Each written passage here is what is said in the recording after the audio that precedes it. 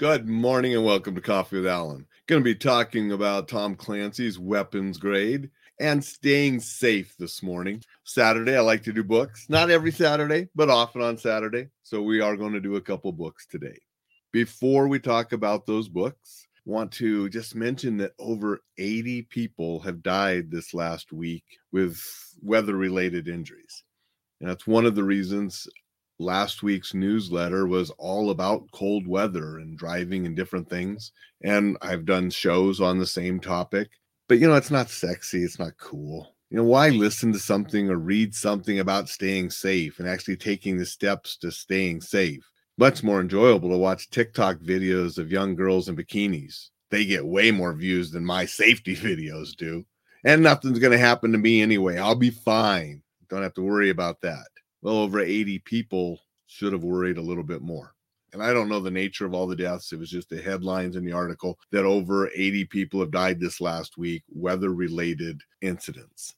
I want people to be safe. But to be safe, you actually have to take action on the suggestions and tips and advice and things that I share and that others share on staying safe. You have to be proactive for your own safety. Nobody else is going to do it. I'm here with my Penn Dad Cup. Daughter's back at Penn, and they actually had a snow day because Philadelphia doesn't get snow that often. And she said it was sort of surprising to see how many students there really had never experienced snow, which was nothing to her growing up here in Montana. But it's different for different people in different places. And that's why it's important to know about safety things when you go into a place that maybe you're not as familiar with. Somebody from down south moves up here to north, different things you have to consider. Somebody from up here in the north moves down south, different things you have to consider. So stay informed. I can help with that. Podcasts, newsletters, other resources, courses, different things that I'm putting together. But you have to stay up with it and you have to take action on it. Now let's talk about some books. First book I'll talk about today, Staying Safe, by Juval Aviv. I don't know exactly how you pronounce that, and I apologize for pronouncing that incorrectly if I did. But it's the complete guide to protecting yourself, your family, and your business. I read this a while ago, but I pulled this and a couple other books off the shelf while I was outlining an online course that will be available real soon. And I was just using this as a reference and some different things. And so thought I'd share it with you today.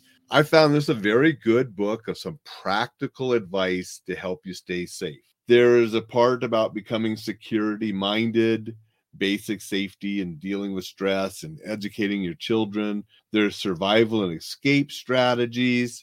There are travel safety chapters and different things, both flying and hotels. There are chapters on protecting against fraud and identity theft, protecting your business and buildings from different threats. So I enjoyed this book. Easy to read, easy to understand, with some practical advice on staying safe, just like the title says. Good book in a safety library.